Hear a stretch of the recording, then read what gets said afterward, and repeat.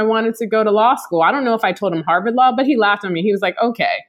And then meanwhile, cut to not even 6 years later, I was at Harvard Law. So my first tip is, don't listen to people that aren't in the position that you want to be in. I mean, he was an assistant basketball coach. At the same time, like, what a jerk. Like, adults can be really mean to kids. So I'm really sensitive when I'm around my mentees too. Like, what you say can really affect someone.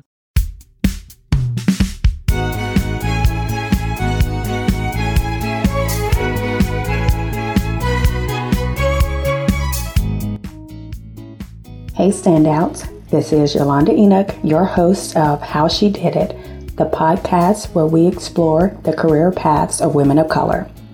In this episode, I interview Kelly Shapiro, who is an attorney and advisor who has clients in LA, New York, and Philadelphia. We talk about a lot in this episode. We talk about her growing up Black and Jewish. We talk about therapy. We talk about East Coast versus West Coast. We talk about her life at Harvard for law school.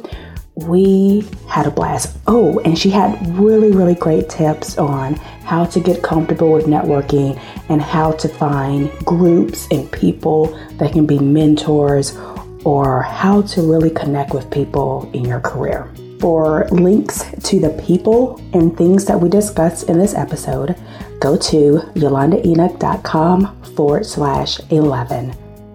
And now let's start the show. My name is Kelly Shapiro, and I am an attorney and advisor. And I am the founder of the law offices of Kelly D. Shapiro, a solo practitioner law firm here in Los Angeles and Philadelphia and New York. The reason why I wanted to interview you was we have a couple of mutual friends, and when I started the podcast, one of them said like, "Oh, you need to interview Kelly." And then in a separate conversation, someone else said, "You need to interview Kelly." So I'm so glad that we were able to get connected and interview you because everyone thinks that I should interview you. Awesome. I think it's wonderful about those referrals and those recommendations because, you kind of get stuck in your own day to day that you forget like you're doing something that not everyone else is doing and that people are interested in your path. So I'm very happy about that. And more that I go out and go to different events and stuff, people are like, really? You have your own law? That's great. I'm happy you are doing what you are doing. So I'm more than happy to talk because I definitely know that people are interested to see how others kind of really broke from the chains of having kind of corporate bosses and being a slave to this kind of idea of what it is to be a success, kind of changing the narrative of how we can live our best life and kind of direct our own movie as opposed to just doing things that are safe and stable. So yes. Okay. So let's go back to your early years. You grew up in California at the beach. Yep. Yeah. My mom still lives in the house that I grew up in Hermosa Beach and a bit in Manhattan Beach. That's where my father lived. My parents are both from the East Coast. My mom's from Chester, Pennsylvania. It's outside of Philly. And my dad's actually originally from Brooklyn. They both left their hometowns a long time ago. My father, when he was 18, and he passed away this year at 74, but he always wanted to get out of the cold and to sun and sand. So whatever happened in New York left him to really, really only want to be in California. And his career was really just real estate investor. And so he was the first person, even though I grew up with my mother, he was my first look at, he never had a boss. And I think that's one because his skill set wasn't someone who could work in an office, but also, that's the way people who didn't come from money made established wealth is buying property. And of course, in the 70s, buying real estate in California be a bit more, accessible than what it is now. But anywho, so they met in Marina Del Rey actually in the 70s. And my mother actually, both of my parents, they didn't go to college. My mother, the only way for her to really get out of Chester, they said she was she went to her guidance counselor. Actually, she told me, and they said, well, you can't go to college, even though she was really smart, but they didn't have the money or whatever at the time. Wow. And they said she was too dark skinned to be anyone's secretary. She was like, well, F that. But the way out, and especially in those times, was to go into the service. So she went into the Marine Corps in 1969, and yada, yada, yada. She eventually was led to a career path of being an air traffic controller. And so she actually was given 3 choices, like after you go through boot camp and training, and she did most of that like on the East Coast and in Virginia and whatnot. And then you get 3 choices, I guess, at the time of where you want to be assigned to be an actual air traffic controller. And she knew she wanted to get out of the cold. That was the one thing. I think my parents, they didn't really stay together a long time. They got divorced when I was 4, but they both had a shared hatred of cold weather. So I think that's what they bonded on. And my mother picked her first choice, I believe, was Atlanta, because she knew people there. Dallas, she had a bestie there. And then Los Angeles was her third choice, and she got Los Angeles. So they met. Actually, my father was a small plane pilot. That was kind of one of his hobbies. And he called in once to the small airport she was working at the time, liked her voice. This is all family lore. It could be complete crap. Right. But he apparently liked her voice, asked her out, and picked her up. I was like, holy crud, you're Black. And she was like, yep. And later that year, they had my brother. Super cute story, right? Very Bronx Tale-y almost, like in their own way. But sadly, it really didn't. Then they had me, and then they got divorced when I was very young. They both, though, liked beach. And so my mother stayed in the house that the kind of family home. And that's where I was raised in Hermosa, 5 blocks from the beach. But with a mother from Chester, Pennsylvania, from the East Coast. So people a lot of times think I'm from the East Coast, but it's really because I was raised by my mother, who had a lot of East Coast vibes. And also, since she went to the service and was in the Marine Corps, P.S., that's why she didn't suffer any fools. I was very disciplined. She worked for the FAA and then kind of kept on raising in the ranks. She ended up just leaving actual air traffic controlling and just going into the actual requirements office of the FAA, and she became pretty high up. She was pretty awesome. But she worked for one employer her entire life. So she's really old school like that. She kind of always wanted me just to get a job with the government. And I'm like, Mom, those kinds of jobs aren't the same as they used to be. Growing up in Hermosa is very lonely. LA is a very lonely place, very isolating. So, especially before you can drive, aka your childhood. Hermosa, Manhattan is a very non-diverse area. I'll just say that. My mother and my father, because he's Jewish, my mother is Black, and so they both got it bad. My mother worse than my father, but both households were subject to racism and anti-Semitic taunts and stuff like that. So it was tough. I was also very overweight as a child, So I was definitely had a lot of time to read and to fantasize about, I can't wait to grow up and then I can be exactly what I want to be. What were you thinking you wanted to do at that age? So, growing up as a kid, I was figuring it out. I knew I was smart. My older brother, he's 2 years older, was always the quote unquote smarter kind of person. I was more of the social butterfly and would laugh all the time. And I think by the time I got into high school at Redondo Union High School, Redondo Beach, I started to learn about different things since I didn't have any access to any professionals, let alone, lawyer in the family. So when I learned about Thurgood Marshall in history class, learning about the civil rights movements and the role of the lawyers, I was really, really impressed with how lawyers could really institute and make change on how different groups in society were treated.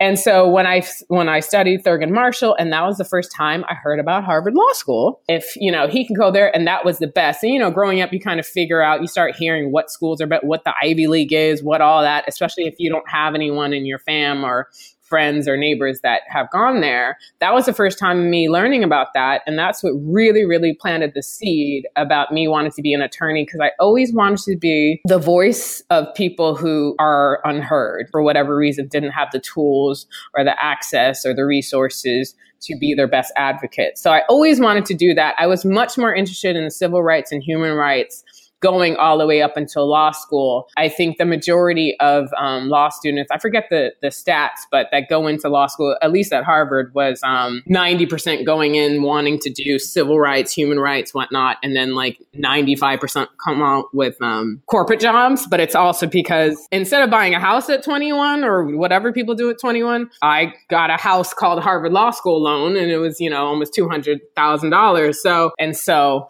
college first, went to USC undergrad. You went to USC on a track scholarship? No, academic, actually. You ran track there. I did, yeah. So in high school, which I hated, by the way, yeah, I mean, I wasn't cool. I was overweight, bad hair, Black and Jewish. I remember talking to my basketball coach, kind of down because I didn't date in high school. I didn't have a date to any. I didn't go to dances. I just read a lot, had like school jobs. And I remember kind of confiding in my basketball coach, just looking at the popular kids, and it looked like they were having so much fun. And he said, Kelly, they're peaking right now. You want to peak in life, not at 17. So that kind of made me feel okay. But at the same time, the assistant coach of the basketball team laughed at me when I told him I wanted to go to law school. I don't know if I told him Harvard Law, but he laughed at me. He was like, okay. And then meanwhile, cut to not even 6 years later, I was at Harvard Law. So my first tip is, don't listen to people that aren't in the position that you want to be in. I mean, he was an assistant basketball coach. At the same time, like, what a jerk. Like, adults can be really mean to kids. So I'm really sensitive when I'm around my mentees too. Like, what you say can really affect someone. I applied to USC and I actually got the best financial package. It was mostly academic scholarships and grants. That was the best deal for me. I didn't want to go into debt too bad for undergrad. The fact that my brother was there, even though we weren't super close, just to have someone there, because I was so sheltered growing up in Hermosa and really, really was a late bloomer. I went to USC partly also because my brother was there and also because it was less than an hour away from my mom's house. So just in case. But I did join the track team as a walk-on. I was a super, super focused college student. Every minute of every day was like scheduled for me. Between track practice, all my classes. That's where I first became kind of a translator. I was able to be co-captain of the fields event since I threw the javelin and the hammer there, and became really close with all my teammates. But half of them were from America, all over the country. Half of them were from Europe. And so there was such a cultural divide between, say, one of my teammates from Seattle or from Compton, and then them having an issue with my other teammate from Hungary or from Lithuania, and I'd be the middle person that could deliver the messages from each side and also share my outlines and study notes with everyone. The messed up thing with college athletics, or just college in general, if you're on an academic scholarship, you get a complete full ride. Your books are paid for, housing. If you're full academic, you still have to pay for books and housing, which is a lot. So it's interesting. So they'd give me their books because I couldn't afford it sometimes. And then in exchange, I'd give them, my study notes and stuff to keep everyone eligible. And I started to slowly blossom, started to get my weight together. Because you're an athlete, you got unlimited access to healthcare.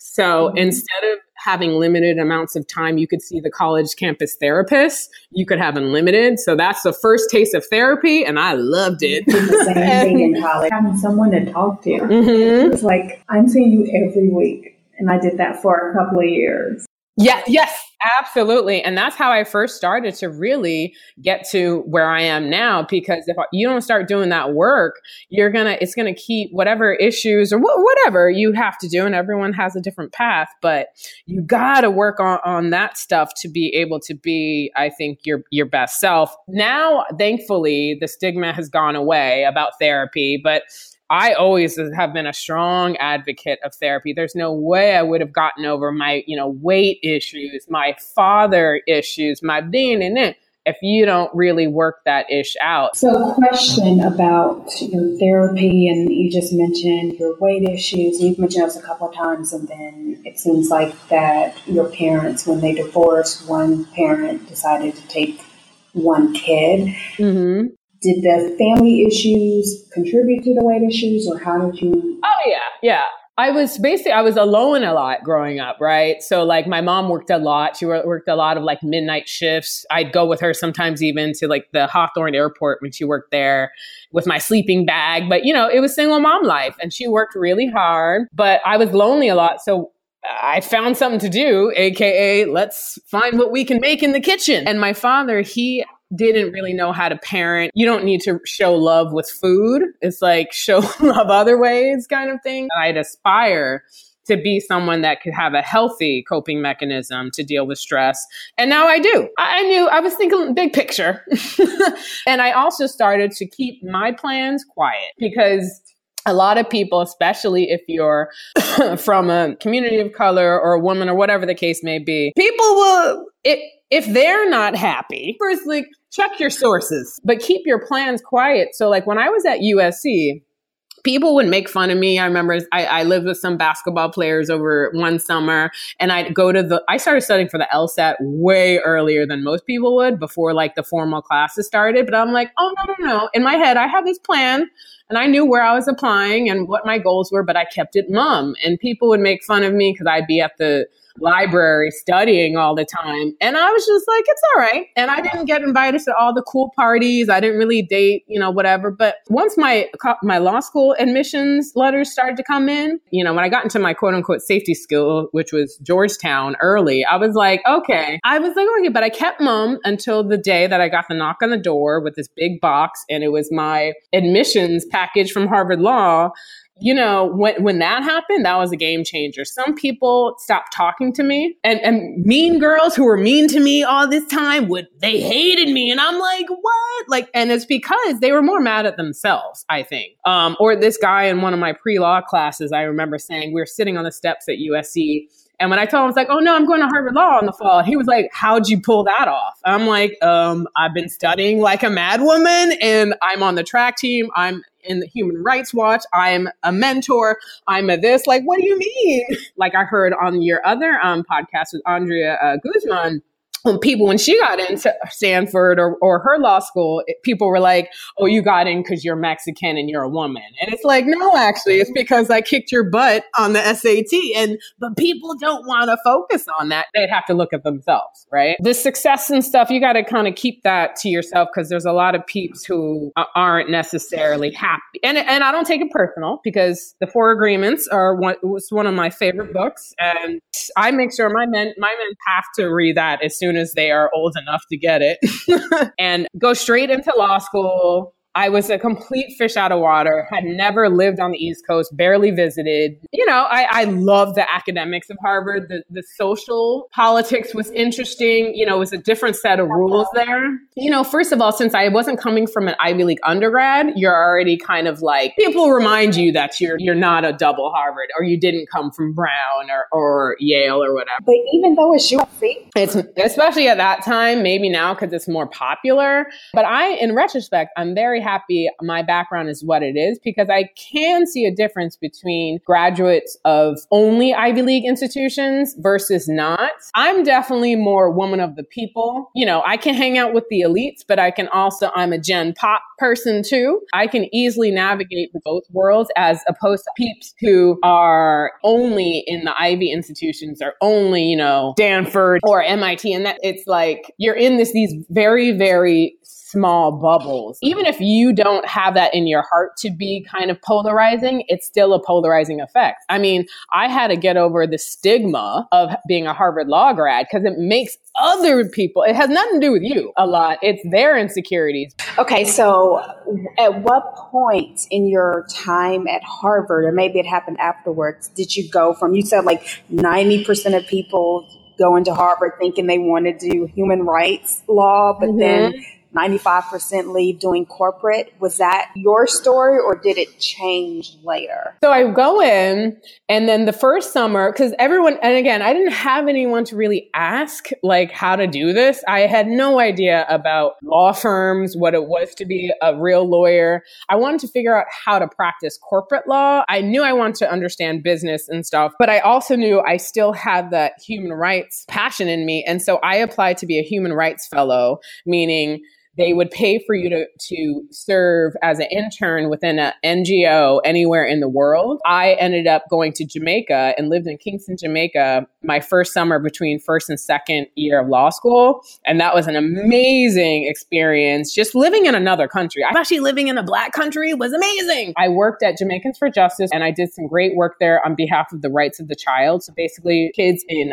orphanages within Jamaica, and wrote this report on the rights of the child, presented it to the Inter-American Commission on Human Rights, and ended up writing my thesis paper to graduate from Harvard Law about that work. That was a great experience. But that second summer, I knew, basically talking to older students and mentors that I started to kind of amass because I knew I needed them because I didn't know what I was doing. They were like, you can do whatever you kind of really want the first summer, but if you do want to go to corporate law, get a big law firm job after, you need to do it second summer. So then you get an offer and then that's where you go after you graduate.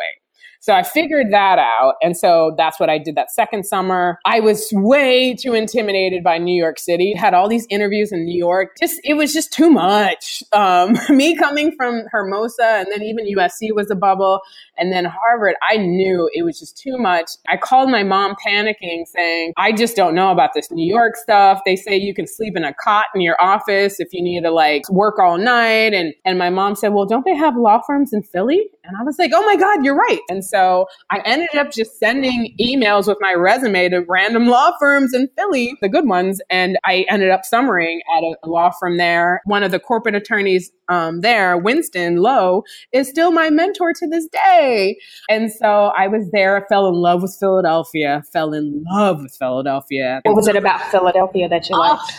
Philly is the only city, I say this to this day, the only city still now that has ever hugged me back. Yes, it was just so well, first of all, it's such a livable city. Like New York, even if you're a baller, you're still like struggling. And Philly was like I could live in a great area, walk to work, and then you run into buddies on your way. It was still folksy and it wasn't that crazy and chaotic as New York. Philly was just amazing. And I met this great group of women when I was studying for the Pennsylvania bar, because not as many Harvard people, especially women of color, go to Philly. So I was kind of taken in by this group of girls who were Penn Law grads. And then I moved there permanently after graduation in 2005. I ended up becoming friends with the Roots and, that's how it started my entertainment law career, doing it pro bono for all my artist friends. And then how did that happen? My next door neighbor or down the block happened to be Amir, AKA Questlove, started to hang out. Yeah, just on a friend tip. And I represent a couple of the Roots now, just on their, their business interests and stuff. But it's all based on that early days. And it was just cool, just a lot of love, especially in that time. This is fresh off like the Black Lily, Jill Scott, Erykah Badu kind of wave. And so Philly was a great place to be at that time. So that's why Philly is so magical. So how did you, because I know when you introduced yourself at the beginning, you mentioned that you do work in LA, Philly, and New York. What brought the move back to LA? So we can skip over some of my dark years. So Philly was great, but the firm I was at, it was one of the best firms in the world, Reed Smith. Hey, shout out. And got that gig for a woman of color who recommended me. I was always doing corporate law, but on the real estate and finance side. And that's only because I didn't know where else to go. I knew I had a little bit of real estate knowledge just because my mother was like a broker on the side for a bit in the 80s, but I literally didn't know. I grew real estate finance. Nah. And there's definitely no like intellectual property or entertainment. That's not really like a practice area. Harvard is more, there's different schools, like Yale is a different kind of law school education than Harvard, but it's kind of like, are you going to go to a school that's more practical or more philosophical? And I think Harvard also, because it's like a world known school, it's not regional. So like if you go to a law school, say like in Pittsburgh, they're probably going to have courses on oil and gas law. But at Harvard, they don't necessarily, at least at that time, they didn't have those kind of niche things. I actually didn't want to go into entertainment because growing up in LA, entertainment does not have a good reputation. I mean, that's coming out now, but I really didn't want to go into it. It wasn't until years later that I was pulled into it, mostly by a lot of people that I met back in the day in Philly who were still in entertainment, were tired of the lawyers that they couldn't trust and were like, can you rep me for real now? So that's really how I got into it. And so, so I just went into this firm and I just went where got in where I fit in. I mean, listen, I learned a lot, had a great experience there, but the financial crisis happened, the housing bubble, all that. And I was in the mortgage-backed security side, but on the commercial side. And then I was like, well, maybe I need to go back to California, take a break, and either go to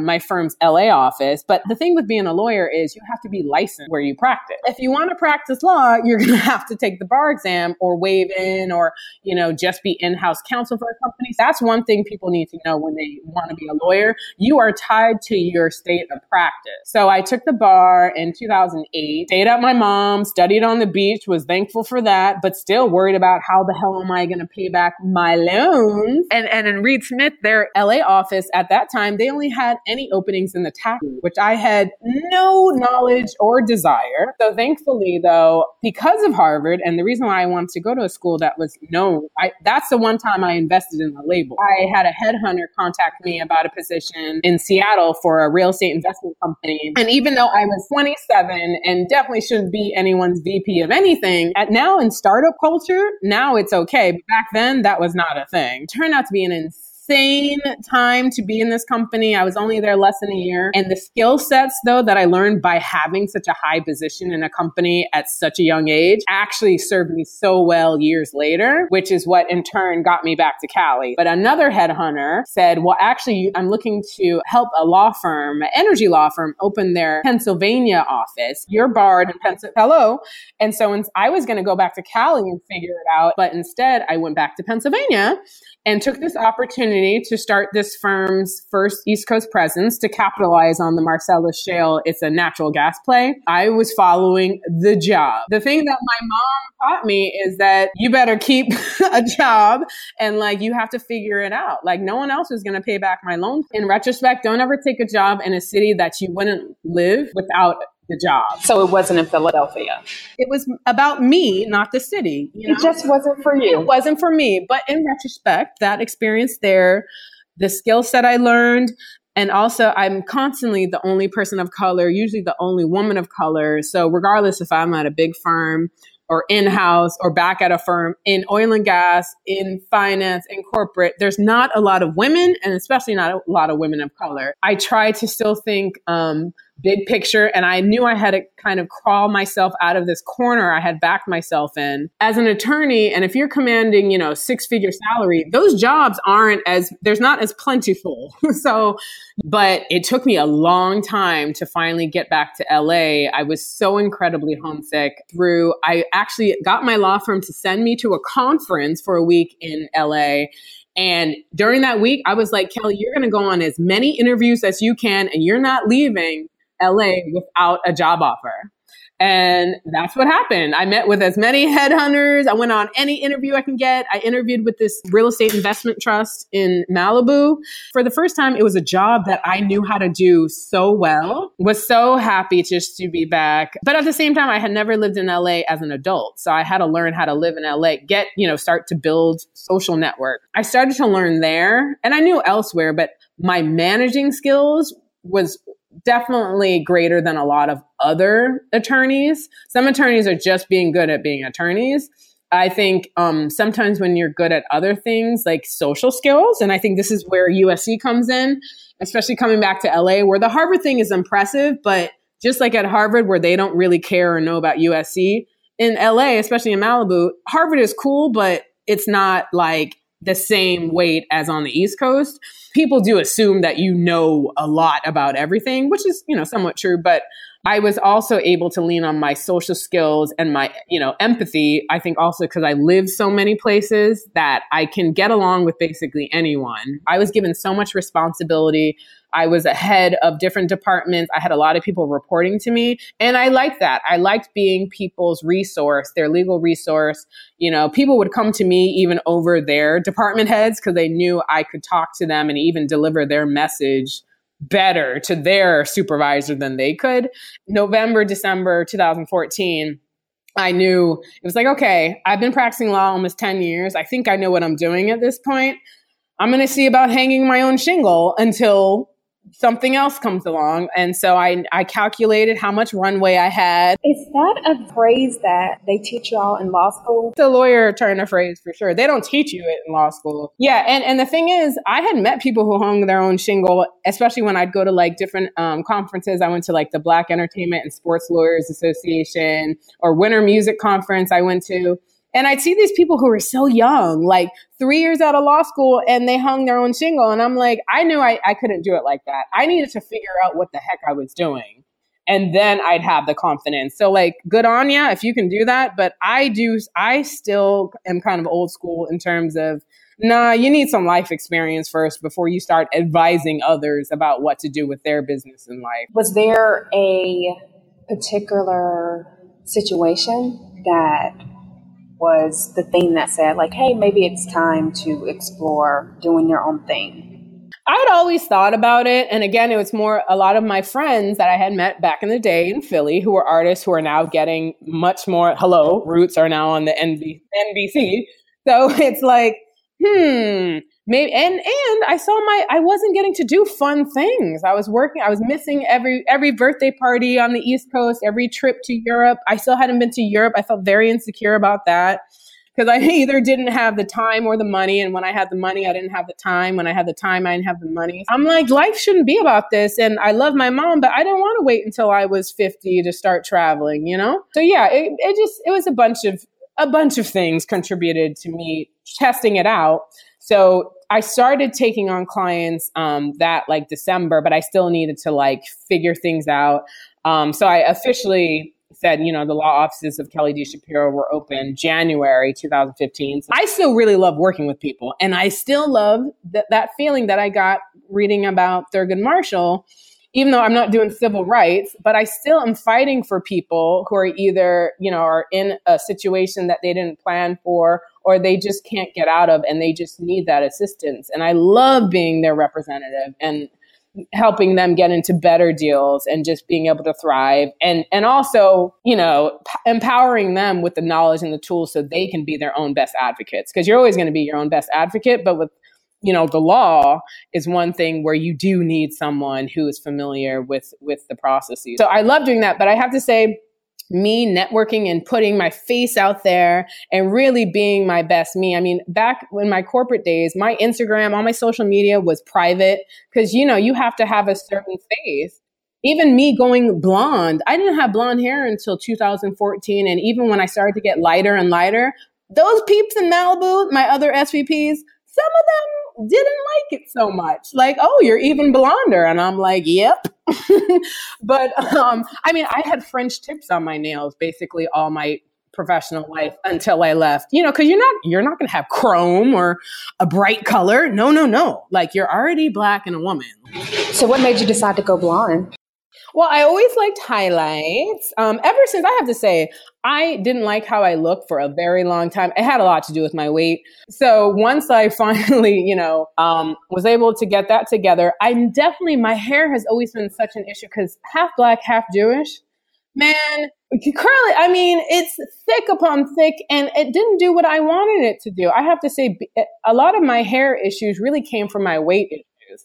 Because I was always so overweight and I didn't like, my face was always so puffy. Having straight hair, it wasn't about having straight hair, like to look European. It was to thin out my face. Being a Black or Asian woman or Latina going and having, especially I'm not even blonde, I'm platinum.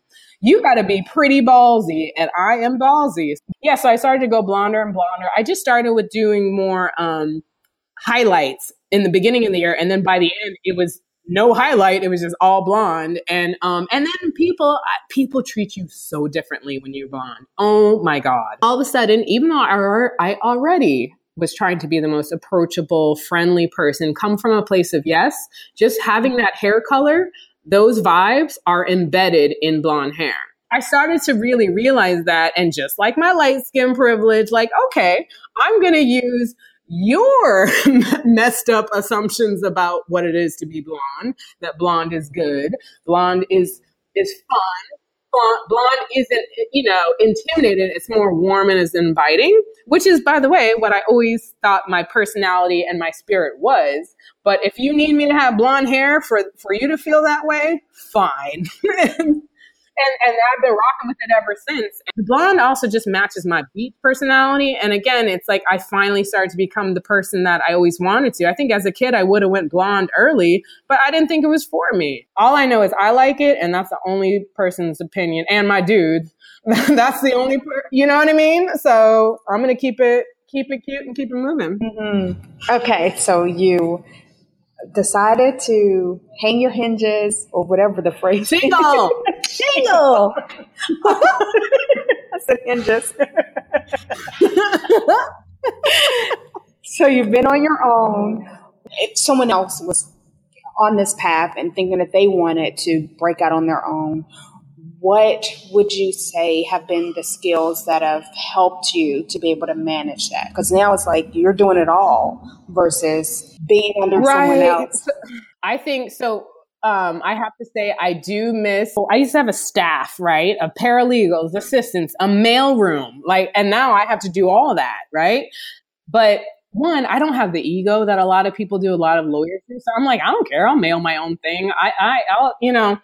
But having that administrative help now, even now, I'm struggling with, I need to find a more permanent solution for an assistant because I do need that help. I can't do everything. The shingle was hung officially January 2015. So I started to get really more involved with my law school association in LA. I'm on the board, and with meeting more mentors or asking people to be my mentor. And one of my mentors, Terrence Yang, he also went to Harvard Law, but now is mostly just a startup investor. He was putting together a panel on successful startups, founders and funders, how to get your startup funded, and asked me to moderate it. And I said, absolutely. It's in Santa Monica. Cut to the panel in March 2015. And on the panel of startup founders was the CEO of a fashion tech company that was re-engineering the stiletto high heel. And I was like, that sounds awesome. I'm on board. And she actually stayed in touch with me and said, I'd love to have you involved with some focus groups because your peers are like my demo. And I said, absolutely. Lo and behold, she started to vet me behind the scenes. So Dolly said, and this is the first time I've been approached to work for a startup. I really didn't know about equity versus cash.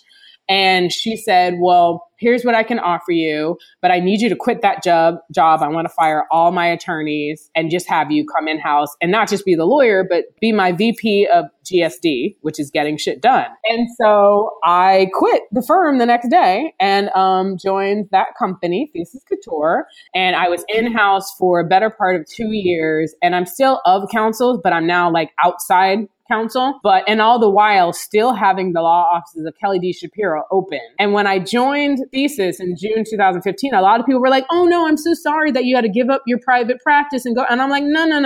First of all, you don't know what I'm doing. Second, in my employment, in my contract with Thesis, I made it understood and in writing, I still will devote 20% of my week to my own practice and my other client. But then in this past year, I realized that I needed to be able to be free to travel wherever I needed for my other clients. And earlier 2016, I had been recommended to DJ Jazzy Jeff's team as a lawyer for the past 2 years. And, he has such a long career in different things that I do a lot of work for him. Or also, I love stand-up comedy, and that's been my own kind of solo passion for forever as just a consumer. As I started to grow my practice, I'm like, I like stand-up comics a lot. I like DJs a lot. I'm going to represent mostly those kinds of people. So half my practice now is entertainment clients and half are startups. But so I love helping my entertainment clients transition either to the tech and startup community or even my music clients. Making money in the music industry is much different than what it was in the 90s. And they have to let go of that idea. Mm-hmm. So one of the things that I think is evident from talking to you is that networking in many people has been very key to the opportunity that you've received. Yes. So how do you approach that? Because I know a lot of people just don't have great social skills. So you go to an event, but what do you do there? And then what do you do afterwards to nurture and develop that relationship? Well, one, if you don't have great social skills, find someone who does, AKA me. And I'm serious. I take specifically people who don't have the best. So I go to so many things. People will ask me can you let me know the next time? And I'm like, absolutely. But a lot of those people don't then show up. So you gotta, one, show up and then follow up. Like I'm sometimes bad with doing the follow up, but I don't care if it's 2 weeks later, 2 years later, whatever. As long as you follow up, the sooner the better. And then follow them on social media, because some people can't then follow up with an in-person meeting, but social media, stay connected that way, or send an email or say, hey, I'd love to, pick your brain. Like, so you don't mind people reaching out to say, because I hear different things. Like, I want to pick your brain. Like, well, it also depends if it's like a warm intro. So like I spoke at the Black and Brown Founders Project this year in Philadelphia, and I love doing that because all these founders came up to me, and they're mostly Black and brown, right? So we don't have the same access to mentors. Like I remember listening to your podcast with Andrea, and the fact that she had a mentor at her law firm or whatever that would go through all of her assignments. I'm like, that sounds amazing. That is crazy. Yeah. So I'm like, well, I didn't have that, but for us, and she's us too, but for those of us who don't have that, going to these events, going to these meetups are great, but you just have to like keep the fire kind of going. You just have to keep getting out there. You're not going to make that many connections staying behind your computer or your phone. And you also have to make time to get out from your even corporate job while you're still trying to, work on your side thing. But so if I get a cold, hey, can I pick your brain? Here's my consultation fee. If I get a warm, hey, you spoke at this conference with my mentor, Mandela. She said I should contact you, or even if their connection then says, hey, can I introduce you to one of my students? So if I get a warm intro, sure, take me to lunch or sure, take me to coffee. So if you have good energy and you also have done your homework, like, why are you contacting me? What do you want to do? And I'll definitely, especially if I can tell you just need a little confidence boost, I'll absolutely sit down with someone.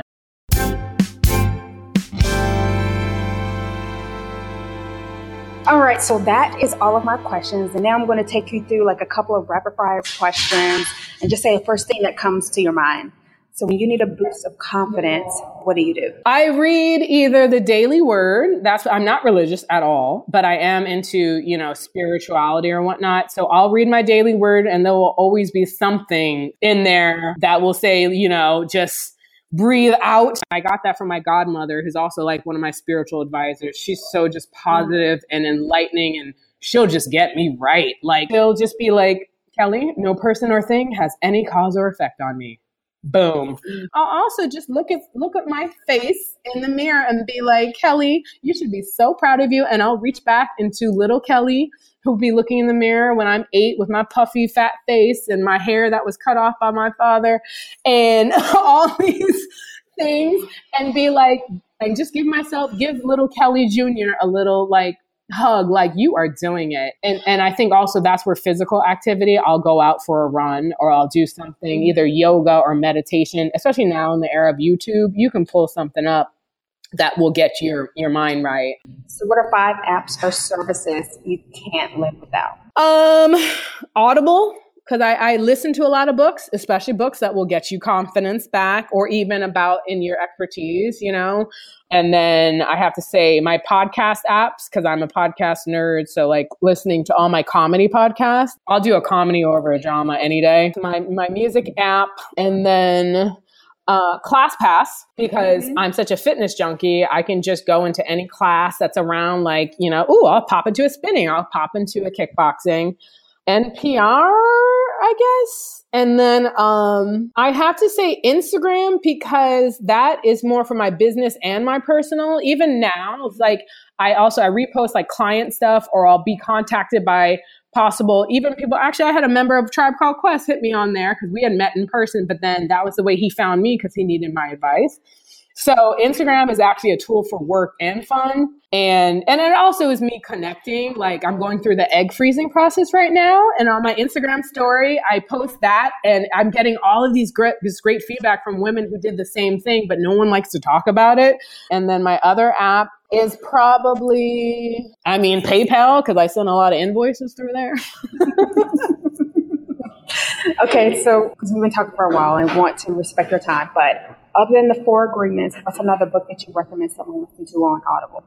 Ooh, one, You Are a Badass. Jen Sincero, that's a goodie, talking about confidence. And then The Power of Now, I'll fall asleep to a lot. Another book, anything by Malcolm Gladwell is pretty good. Oh, and then This Naked Mind, Control Alcohol and Find Freedom or something. That's the book that I just needed. I've been wanting to quit drinking for a while. And actually, Arlen Hamilton, who's the founder, managing partner of Backstage Capital, had posted this book a few months ago. Actually, no, earlier this year. And I said, maybe I should check this. Oh my, I listened to that book. Speaking of Arlen, and not to say that you're answered this question, but one of the questions I like to ask people is, who are your possibility models?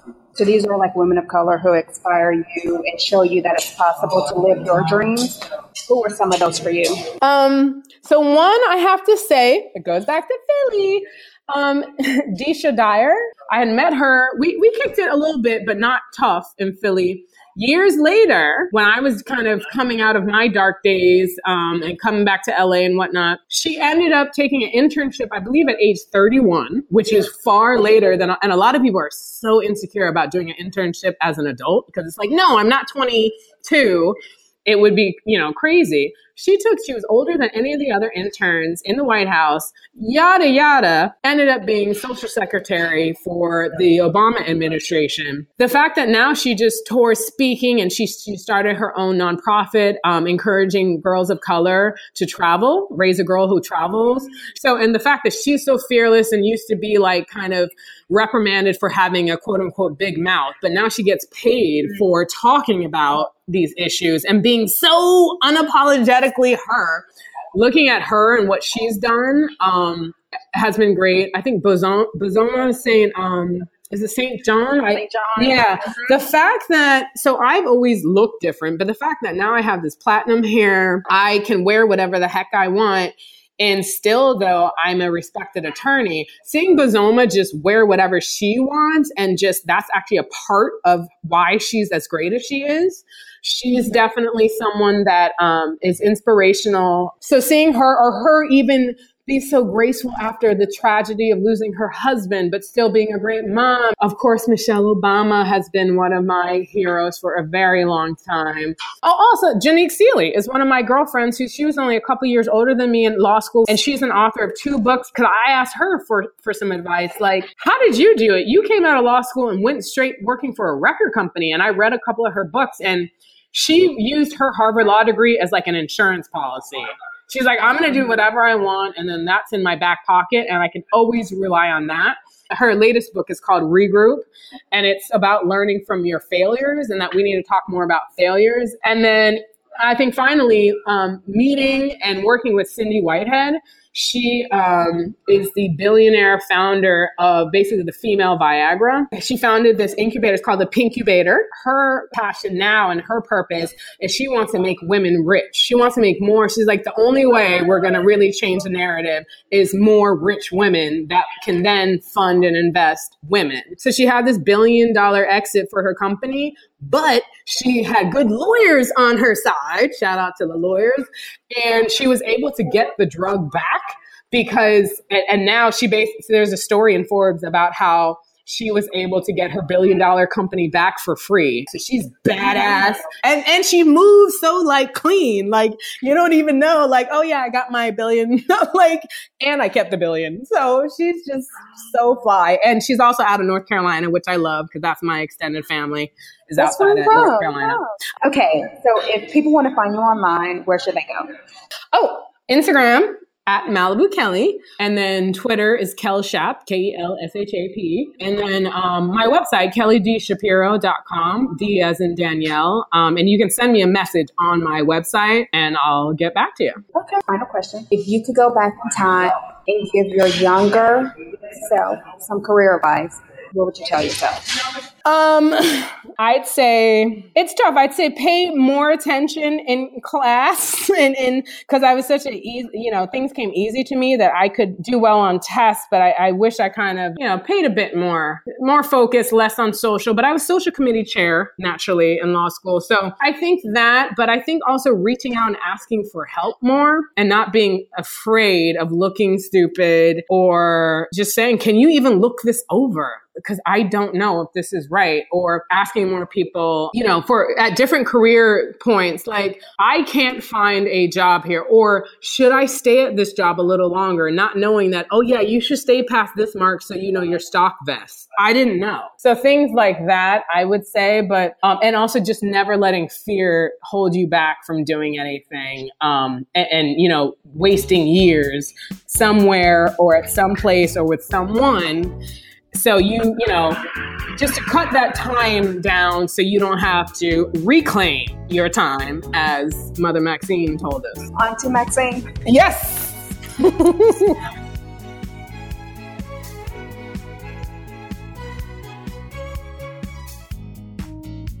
And that's our show.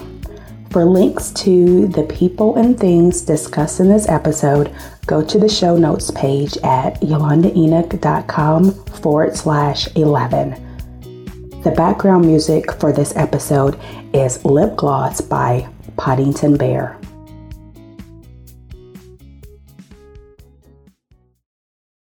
Introduce yourself and tell us what you do. Sure. Oh, I should probably close my my emails from pinging. Sorry, you want to start again? This is the worst start. You can edit. Sorry. All right.